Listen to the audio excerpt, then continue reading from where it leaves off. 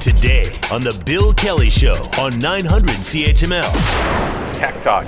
Adam Oldfield, the president and CEO of FPM, FPM3 Marketing, and Vacuuman, is with us once again. I hope you had a good week, Adam. I had a great week, Bill. I enjoy this weather. I'm so excited about, the coming summer, all the great things that are about to take place. Just being outside. That's what I'm excited about the most. Just so you know. Yeah, exactly. Listen, before we get into the guts of the show here, because I've got a lot of stuff to talk about, especially with Google. We got the announcement, of course, from the feds yesterday that they told Huawei, go away. We're not going to use you for 5G. But as you've talked about on this program for the last couple of years now, it's not a black and white decision. There's a lot of ramifications to this, and consumers are probably going to get hit hard because, as you say, maybe even if you don't have a Huawei phone, you're using Huawei stuff, even if it's Bell or something else. I mean, they bought into this stuff, and now the government's telling all those companies, you got to replace all that stuff. And guess who's going to pay? Yeah, 100%. And not only that, but it's all the components that Huawei and ZTE, really, everyone's given Huawei the big hoopla, but it's ZTE, which has been around longer than Huawei. That was their original product. And it's the components of which ZTE uses within different electronics. So a router, for example, if you're using, certain types of routers, they have electronic components that have, it's not just made by one company. These are all development of different instruments that are incorporated based on, what Huawei, the head company, has been manufacturing. So this is going to have a huge impact. If, as the announcement you just said, Bill, is going to be, they being corporations and operations of these products need to be replaced if they're in a corporate environment, such as servers, a lot of corporate servers. How many businesses currently are not in a position to upgrade their server units or their electronics because they just don't have the revenue right now while we're all coming out of COVID? No one's got a big chunk of money sitting there going, sure, no problem. I've been waiting for the government to tell me so I could upgrade my electronics. So this is going to be a big impact from a level of and again, once they replace it, let me add that to a caveat that it's going to get expensive. They have to buy from products that are approved, which is like Ericsson, Nokia. These companies have been approved for the technology that are available to replace what Huawei was offering. But that means consumers get ready. I mean, not that we haven't seen prices increase on everything. Electronics are going to be that next phase of cost when it comes to buying things in North America. Well, I mean, and as you say, the reason most of those companies went with the Huawei components in the first place was because they were cheaper. So right off the bat, by definition, they're going to have to pay more for it because they're going to go to companies that were offering a higher sticker price anyway. And we already have the highest, one of the highest, if not the highest, cell phone rates in the world. It's only going to go up now. That's right. It's a typical topic you and I discuss on every day going, look how much it is today. Those rates are going to, don't worry about gas prices, folks. It's going to be that new cell phone that we all want every 3 months that needs to be upgraded. That's going to be the cost. Okay, there's a happy way to begin the show. Let's talk about SpaceX and the Starlink program.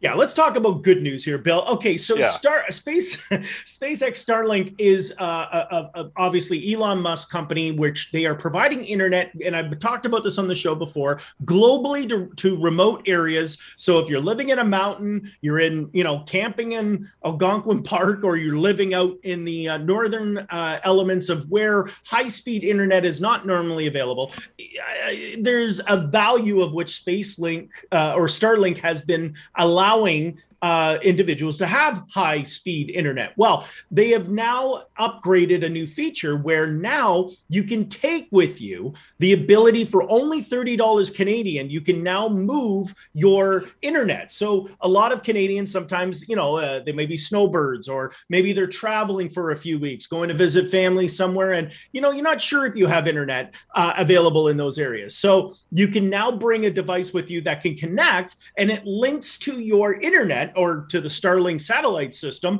So, you can now take it with you, so to speak. I just want to be very clear, and this wasn't outlined in my opinion very well, is that when you say you connected and you traveled to, Arizona, for example, and you're visiting family, or you're down there for a few months or whatever, and you connect, the internet shuts off at your home. So it's not like you can travel and go, hey, kids, enjoy the internet. We're going to go for a few weeks down to wherever we're going.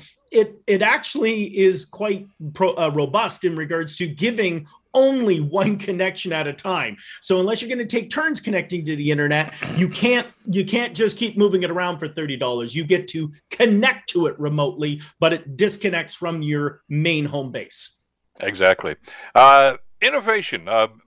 Breathalyzers. We've heard about them for so long now, with the ride programs and things of this nature, and some places have actually offered an opportunity for you to do your own testing before you finally get stopped by somebody because you were driving crazily.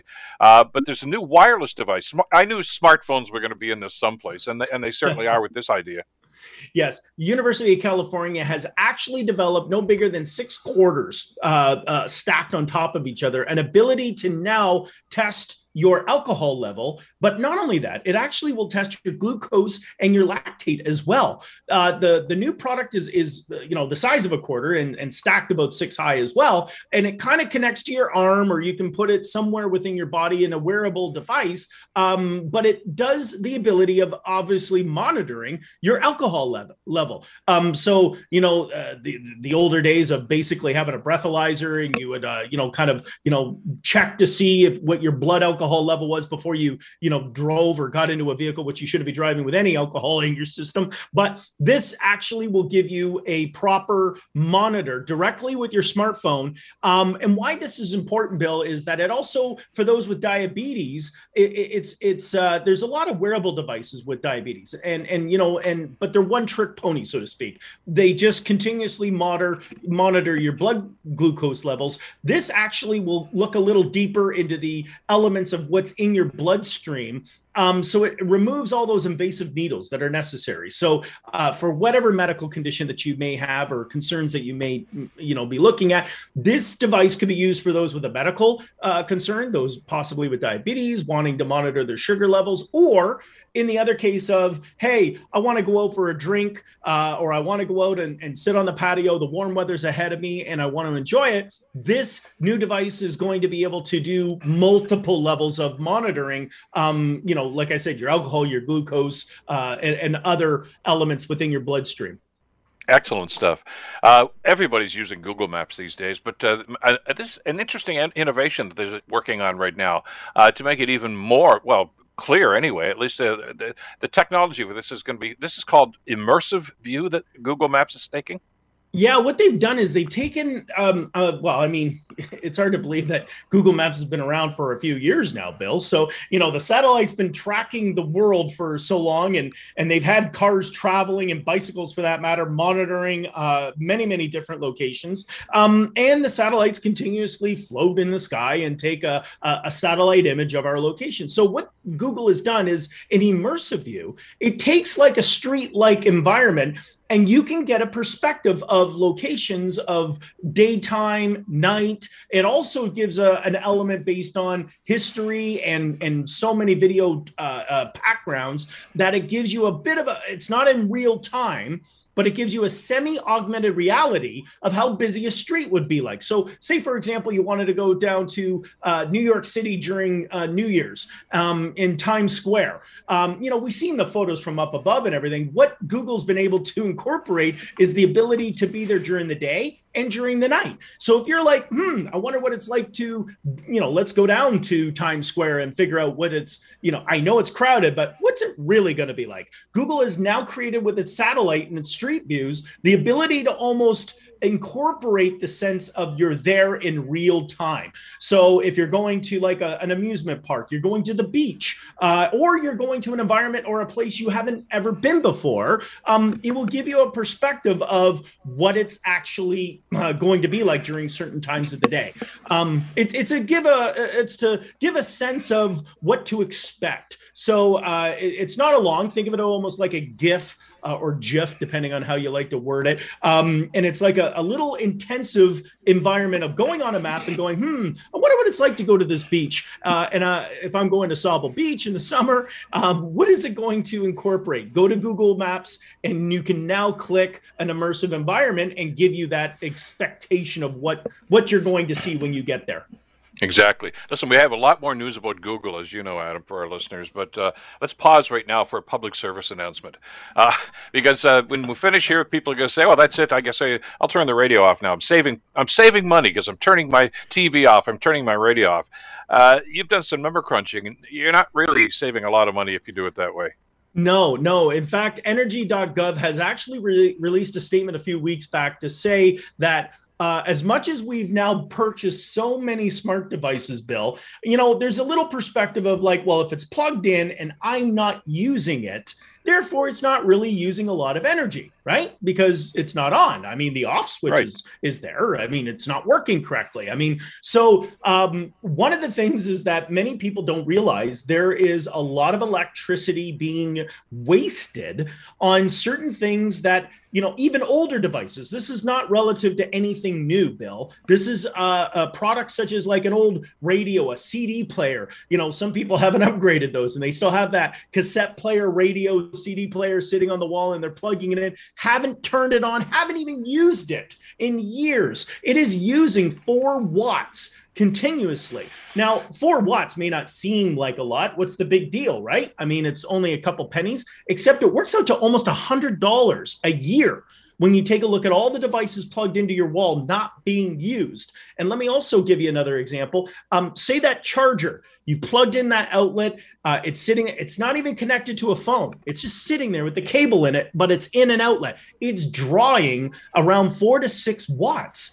We're paying for every watt, folks. So just a little side note, if you're walking around the house and you're thinking to yourself, man, my electricity bill's going crazy, you could save up to $100 to $300 a year just by unplugging those electronic devices that you don't use or you don't, use them on a regular basis. So as much as I talk about tech, I just know tech is costing a lot of people a lot of electricity bills. Guilty as charged. I mean, I'm just looking around my room right now. There's my charger, which I always have plugged into the wall, even if I'm not using it, and other devices. We're probably all guilty of it in some way, shape, or form. And $100 is $100, and at the end of the year, that's money you'd rather have in your pocket anyway, isn't it? Absolutely. And it's just not, it's a little wasteful, so to speak. It's kind of like throwing on the tap and letting it drip. You're not really using it, but the water's dripping, it's working. So, from my end, I am the most guilty of this, Bill. I mean, you want to talk about a guy with a lot of electronics plugged into walls. Whoa, hey, I'm the king of it. I'm in the Wikipedia description. It's my photo with energy wasting individual in North America. That's me. There, go for it. Okay, that's the public service announcement. Now back to our regularly scheduled Google prize today. No, because there's a lot of things going on with Google right now, and it's really kind of cool, including this one about a new way to measure skin tones. Now, this has huge ramifications, doesn't it?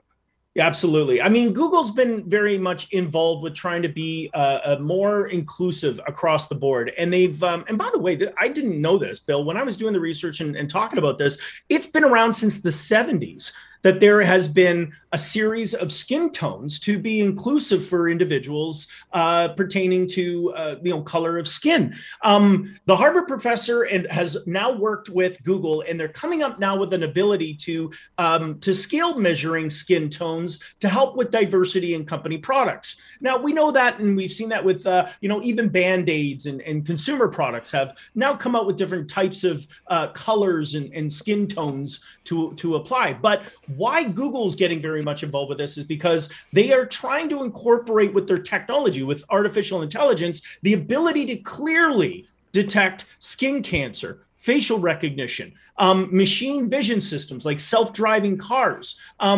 To incorporate that, they are now, in fact, there's even online, if you go to skintone.google, it's a dedicated website that outlines the whole research and rationale for why it's practicing it with its AI. So Google's very much inclusive, but it's got not only just an inclusive component, it's a lot for science too. They're trying to incorporate the differences of what technology is capable of reading based on skin tones.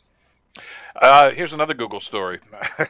I'm sensing a theme here. But this is interesting because we've always complained. I mean, the more we get into this stuff, we say, well, I don't want to see an ad.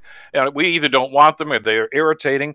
Google now gives us an opportunity to kind of customize this stuff.